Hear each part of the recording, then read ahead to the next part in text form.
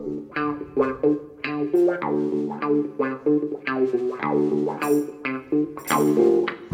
Gabby. Good evening, TC, and welcome all to our weekly podcast, Terry Currans, the Curran View with the Isle of Hillsborough. Mr. Terry Curran, how are you, sir? Are you okay? Steady away? Yeah, steady away. what kind of week have you had and what game are you watching? EastEnders has been good this week, hasn't it? I don't watch EastEnders, you know me better than that. Oh, don't I watch you? Coronation Street, Emmerdale Farm. I've got better things to do with my life, something like that. It has been good though this week. To be fair, my missus has been watching it, so I've been a little bit intrigued. So I am a couple of minutes late. Magic moments. There's been lots of magic moments on EastEnders, but what have you sourced for us? Magic moments on the football pitch, T? Well, I'm going for the goalkeeper, Gabby. Again, we don't see that many wonderful magic moments in games. Yeah. Whether it be goals or whether it be individual piece of skill. But I'm going for the volley of Amaron and Alisson's unbelievable save. Yeah. Which would have put the icing on the cake for Newcastle. But full credit to Liverpool for coming back and finishing winning the game. I know there were 3 mistakes in the game. But I don't know if you saw the save. It was an unbelievable save. Actually, incredible. Yeah, you're absolutely right. Goals win games and saves save games, and those moments in the game change the game. It was a game-changing moment. But going back to that, Newcastle 11 men, Liverpool 10 men. Van Dijk got sent off. I don't agree that should be a sending off, if I'm honest, because he made an attempt to get the ball. Yeah, okay, he denied him a goal-scoring opportunity, but I think in modern law, it is a sending off, but for me, it's never a sending off. That isn't. But that's a great flick by that fella there. I don't know who he is, number 4. I'm just watching PSV versus Rangers. It looks like it could be a decent game. This Malik Tillman, who used to play for Rangers, is now playing for PSV. So I'm watching that because I like the look of that boy. Whenever I've watched him. Well, Chelsea's getting beat by Wimbledon. Well, again, is it Chelsea's reserve team though getting beat by Wimbledon? I know, but they still should be capable of beating the 100%. You're looking at a Premier League club. I mean, it's not like it used to be. No. No. You're looking at a lot of top players at Chelsea. And for a big, I mean, they don't want to be losing these matches, especially when they haven't won anything for a while. Well, this is it, and we spoke about this situation many times on the podcast over the last few years, that teams making light of the League Cup, making 10... Any trophy. Yeah, absolutely. But any trophy. Yeah, but in particular, this League Cup, and Tottenham made 9 changes. I mean, it's commonplace for teams to make 11 changes in the League Cup. I mean, they also do, you're absolutely spot on the League Cup, but it seems to be the prioritisation of football for the elite clubs now, and for other clubs, is Champions League. No, not at all. They're not even bothered about winning a cup. No, they're not. And what's the point in putting your shirt on? It's going to win the league. Absolutely, 100%. Unless they really concentrate on another Champions League. But I mean, they've got that much strength in depth anyway. Yeah. But when you look at Liverpool, Chelsea, Man United, Tottenham, who's the other one? How they look at not wanting to win a trophy is beyond belief. Because they can't win the league, so they can only finish in the top 3 or top 4. Yeah.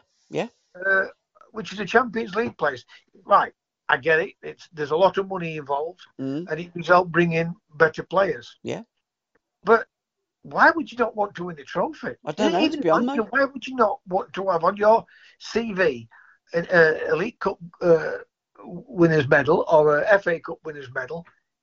I just find it. Well, the world has changed, hasn't it? It's baffling. The more I think about it, it's baffling. I mean, you look at it in old money when there used to be one team in the European Cup. We used to have 4 teams was it in the UEFA Cup and 1 team in the Cup Winners' Cup, and that was the contingent of English clubs that was in Europe back in the day. Now, these days, their medal is finishing third or fourth and now fifth in the Premier League to get that place into the Champions League. In my they won't get opinion, a it's medal all for it, wrong. but But their honour or priority is to yeah, finish in the top four. Absolutely, it's a metaphoric medal, isn't it? That's Yeah. what their goal is. Their goal is to finish in the top four, now the top five, so they can get in the Champions League, and they forget Is the it the FA top Cup. five now then? I believe it's top five this year because it's extending next year, isn't it? So I think there's 5 English clubs that will be in the Champions League next year. I mean, eventually with the Club World Cup as well, and the Americans and the Saudi Arabians, and the landscape is changing. And I fully believe, and we've mentioned this many times on the podcast, that it will be a Super League, and it won't just be a European Super League. It'll be a World Super League. They'll get it all together, and the rich will get richer, and the others won't. And I think you're right. There's going to be a couple of leagues. There'll be a women's league, and then the rest of the football pyramid, as we know it won't exist in a generation's time. I think I see that. I see where you're coming from that angle. I really do. But it all depends what happens with the next election in America. I think you're 100% right if the Democrats stay in power. Everything, the demographics of everything will change. Yeah. You know, I think I don't think I'm convinced Trump's going to give in. I don't think the women's football can't sustain it without the backing. No, I mean the men's football has propped it up. Somebody has to lose. Absolutely, too. One of them has to lose. And what I mean by one of them, I don't mean the Premier League or the women. I'm talking about the next 3 divisions. Championship, League 1, League 2. Can't sustain it. No, they can't, but hopefully people and fans are wising up. There was on the bank holiday a big non-league day, and the attendances were quite fantastic. So many non-league teams taking great numbers away from home now. And the game is getting more expensive. I want to talk about that a little bit later in the podcast, the price of football. But my magic moments come as no surprise there. Jay Stansfield's goal for Birmingham City against Plymouth, and I spoke to my grandkids after that. Both of them went down, and little Bo said, "My dad threw me around like a rag doll, and I almost wet myself when Jay Stansfield scored." I did see Edward, who's one of the directors today. He's still there. I like Edward, he's a good lad. And I did say, pass on that message to Jay. He made my grandson wet himself when Birmingham scored, and that's what the game of football is all about.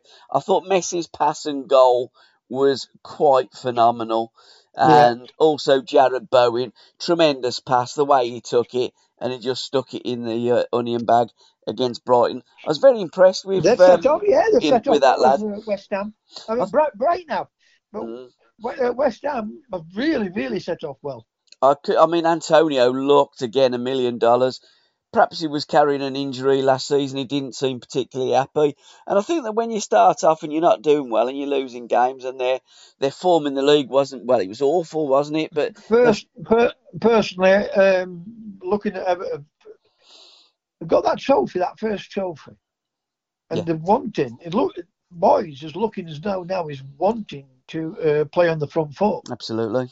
And that's going to help your strikers. I mean, we've discussed this when Benitez, whoever's been at Newcastle, and they've always been renowned for the number 9s up at Newcastle. Yeah.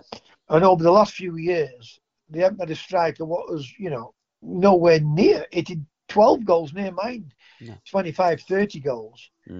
So, boys, his team, West Ham, he's got them playing on the front foot. And I think they got some really tremendous players as well in that West Ham, not just the team but the squad. So watch West Ham, and looks well balanced. Yeah, it does. I think again you're right. I mean, he's doing a great job, and long may it continue. I'm a big fan of Paqueta. Jared Bowen, I think he's going from strength to strength, and I always liked Ben Rama as well. I think he's a fine player. Again, I think they've just got some really, really good football players I like to watch. I'll only speak on my own behalf because I don't want to criticise other people. But I'm the first to knock David Moyes and the way how his teams have played. Absolutely, same I am, yeah.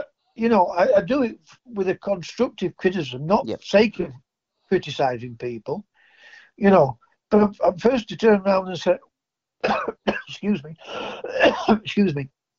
I'm first to turn around and say, they look a different team, and he looks a different manager. He looks as though he's got a smile on his face, and absolutely, he's not wanting his teams to win. He's thinking his teams are going to win now. Yeah. Now, when the players see that in itself helps the players because they're feeling more happy. The manager's happy. Yeah. Absolutely, it looks like a happy place, West Ham at the moment. Very much so. And as you say, they're playing on the front foot. The players are going to be happy because they're actually trying to score goals. And as I say, long may it continue because it's always nice to see fresh and other teams around the top of the table. And good to see Villa off to, again, another winning way at Burnley. Last Sunday, tremendous 3-1 away win for the Villa boys. They've got a lot of pace tee up again. A lot of pace up front. Villa, he's really doing a great job. Unai Emery. And going back to the Liverpool game, well done to Darwin Núñez as well, scoring a brace. Tremendous strikes, both of them. Brilliant, absolutely brilliant, and that will give him a lot of confidence. But with some players, you've got to give them that little bit of time to settle in. And maybe he's one of those what's needed that bit of time to settle in. But Liverpool have been hit and miss, haven't they? You know what I mean, themselves. So, like you say, great to see him get two great goals and help Liverpool get a win. Absolutely. Book Corner in association with myfootballbooks.com, TC. Our most recent podcast, part 13 of our Football Book podcast, is out this week. Chris has been a little bit held up at work. One of his staff, I've got to tell you, one of his staff tried to cook an egg in a microwave and it didn't end well. Unbelievable. I've seen somebody do that before. Somebody do that. Unbelievable, Jeff. I've seen the evidence, the photographic evidence, and I've seen somebody cook an egg in a microwave. And they didn't injure themselves. It might have been on YouTube. And they didn't injure themselves. They didn't injure themselves. No. It shows you how to cook an egg. So whatever he's done, what's he done? Just put it on the plate itself. When I say a plate, I have no idea what she done, but her arm is like, it just looks like a war wound, mate. It looks absolutely horrendous. So he's had to be working his backside off covering jobs. So as a consequence, it hasn't been produced yet, but it will be coming out shortly. First book that I'm going to give a shout out to, I gave it a shout out to last week as well. Give It to Moore, Who Will Score, the biography by Stuart Humphreys and Richard Harrison. I'm going to be doing a podcast with the great Ian Storey-Moore next week, and we're going to be focusing Game of My Life, and it was that iconic game that he played in 1967, April 67, when Nottingham Forest knocked out Everton in the FA Cup quarter-final, and we're going to look at the Cup run as a whole. It was one of the great cup runs of Nottingham Forest. Obviously, pre-Clough, Nottingham Forest in 67 season come second in the league to Manchester United and got knocked out of the FA Cup in the semi-final against Tottenham Hotspur. So it was their greatest season at that time. So we're going to be really... 67 season then? Yeah, 66-67, yeah. Yeah, Chelsea-Tottenham final, weren't it? Yes, it was. That was a final that nearly never happened. There was if you want to listen to the story, go on to My Life, My Music, and Alan Hudson tells a fantastic story about how he nearly made his debut with his brother in the 1967 FA Cup final against Tottenham. Classic Alan Hudson. And if you go on to our Patreon site, guys, all the w's.patreon.com/SRB Media, you will get all of those podcasts. And second up, The Three Kings is the book that Andy has recommended this week. And on this day, the 2nd of September 1913, the great Bill Shankly was born. The book is also a DVD video by Johnny Owen. Johnny Owen done the video, the documentary, and Leo has written the book. So there's a book and video, and it's about the makers of the modern game, Busby, Shankly, Jockstein, the Three Kings, by Johnny Owen, and the book by Leo Monaghan. I bet that's an interesting book, though. Oh, it's fantastic. It's a great book, and it's a great DVD as well. Tremendous insight to three great men of football, Jockstein, Bill Shankly, and Sir Matt Busby. And again, when I say an insight, I mean a great insight. There's lots of nuggets that I previously didn't know, and they were all miners as well, so they all went underground, and I suppose Jock was the only one really that didn't come south and really cut it in the English First Division. Matt Busby certainly did, and Bill Shankly transformed Liverpool. But the Lisbon Lions, Jockstein was the first manager to bring the British European manager, Cup, back to these shores of Great Britain with the great Lisbon Lions, Celtic. Yeah, brilliant, great achievement, and what a great team he built there, Jockstein. I used to love watching little Jimmy Johnson, me. I mean, was it? When people talk about world-class players and the greatest of all time, Little Jinky's always one that's forgotten. Got to be in there. What a player! I mean, he was just phenomenal, and probably the only world-class player that ever went missing on a rowing boat. I mean, that was a great story in itself. Oh, fantastic. The great Jimmy Johnson, the great Celtic, and all of them Celtic players were Glaswegians, bar Bobby Lennox, who was an Ayrshire lad, and most of those were born within a radius of Parkhead, as the Celtic faithful call paradise. So, wonderful book, The Three Kings.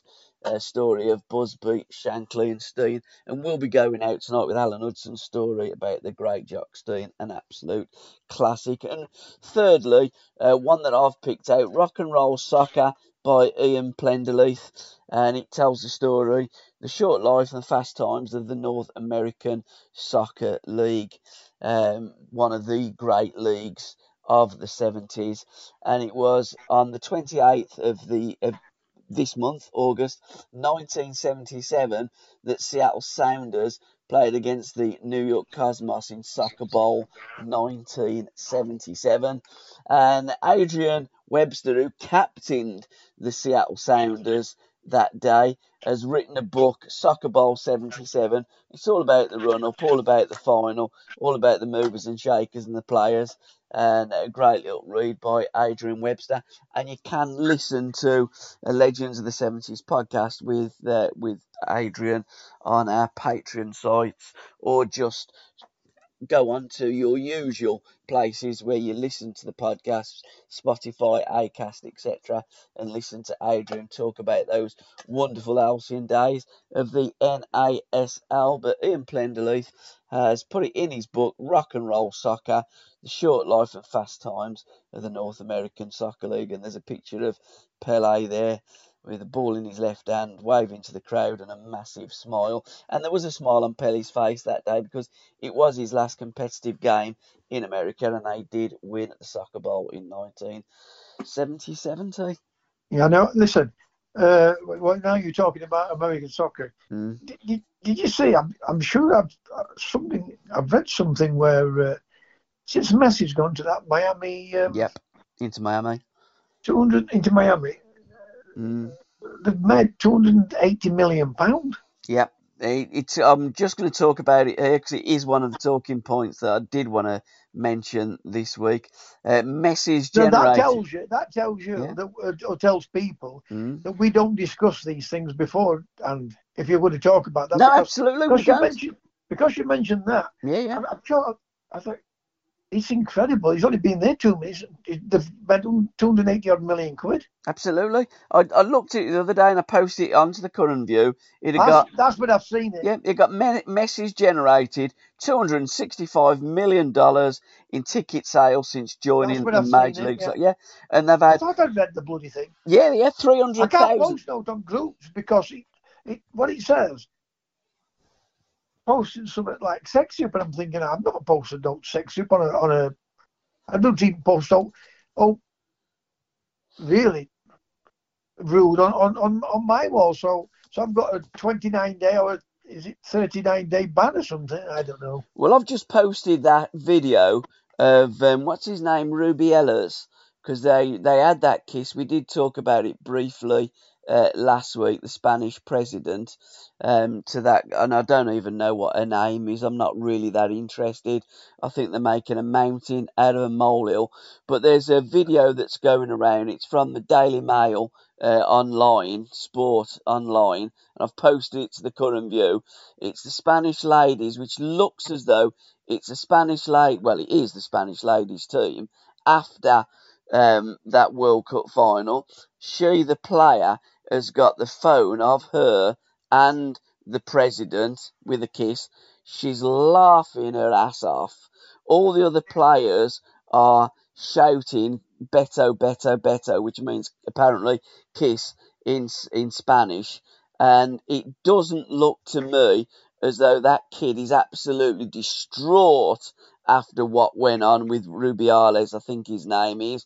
It doesn't look as though she's a broken lady. It doesn't look as though any of them Spanish players are broken. It doesn't look like any sexual, whatever they're putting a sexual crime. It looks as though it's an absolute stitch up. Yeah. It really does. Yeah, and I think you're right there. And have you? I mean, I was looking. There's been little clips on Notting Hill Carnival. And okay. You've seen some of these things. What's going off down there? Yeah. And, and they're making this guy out to be the really bad guy. Now, I haven't seen enough of it, but same here. I did see him kiss her. Yep.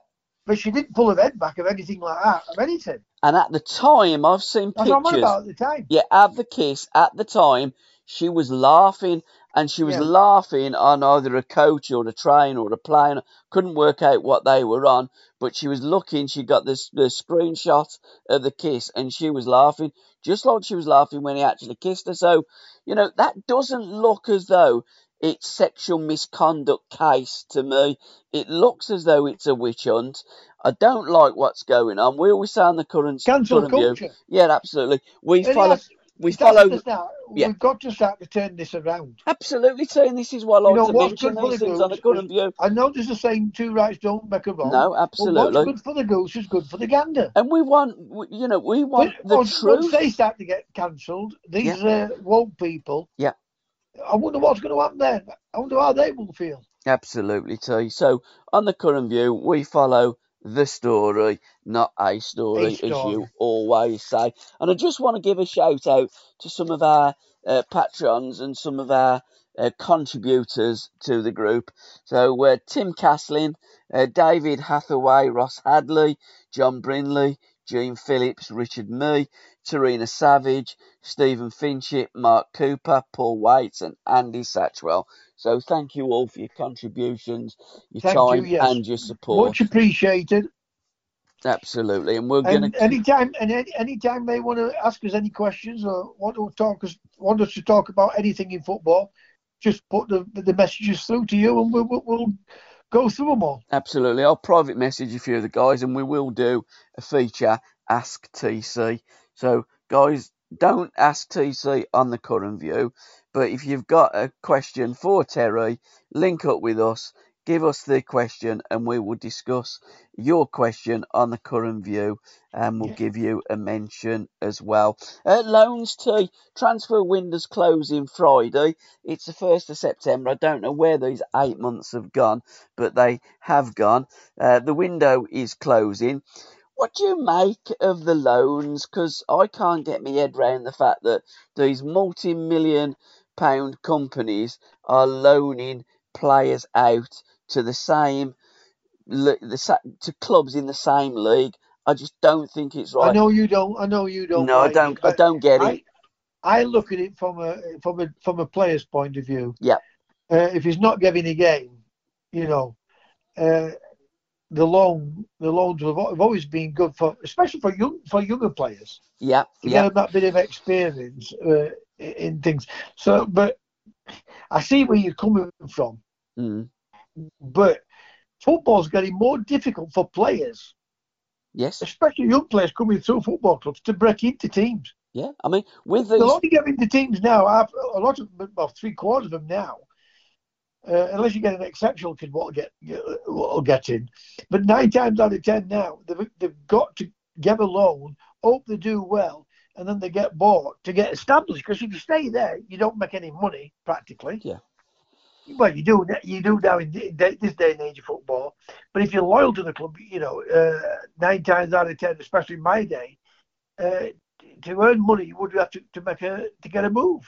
But a lot of these, and you got a proper wage. You got a proper wage rise. Absolutely. But a lot of these bigger clubs, the elite clubs, and this is where I'm going, this is why I don't like it, are buying all these players, and then they buy the players, and then they loan the player out. Whereas in old money, they wouldn't be able to do that, or they didn't do that, and players would go and play for, say, for instance, Nottingham Forest, or Everton, or Aston Villa, or Birmingham City, or Sheffield Wednesday, some of the more, I wouldn't say more intelligent players, but they'd go and play for, say, a Colchester, or, you'd see them come through the ranks at the lower clubs, earn the stripes, play the football, rather than going straight at the top end and then sit on the bench and do nothing. What I don't like about transfers in today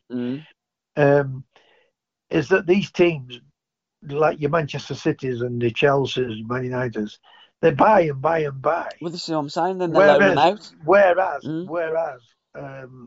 as year gone by, you would get. I was going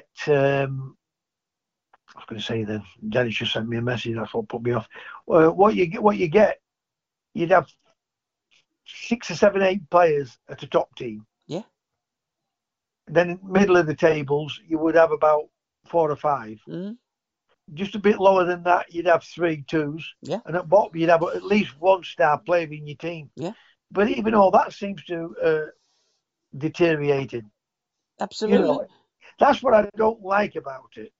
And then you don't get the fall away from when they go into the 30s. I know they've got a lot of money, but you would still think they'd want to play football. But they have that much money now; they can retire early. Well, I'm not saying retire early, but once they're finished, they retire and move on to pastures new, don't they? Absolutely.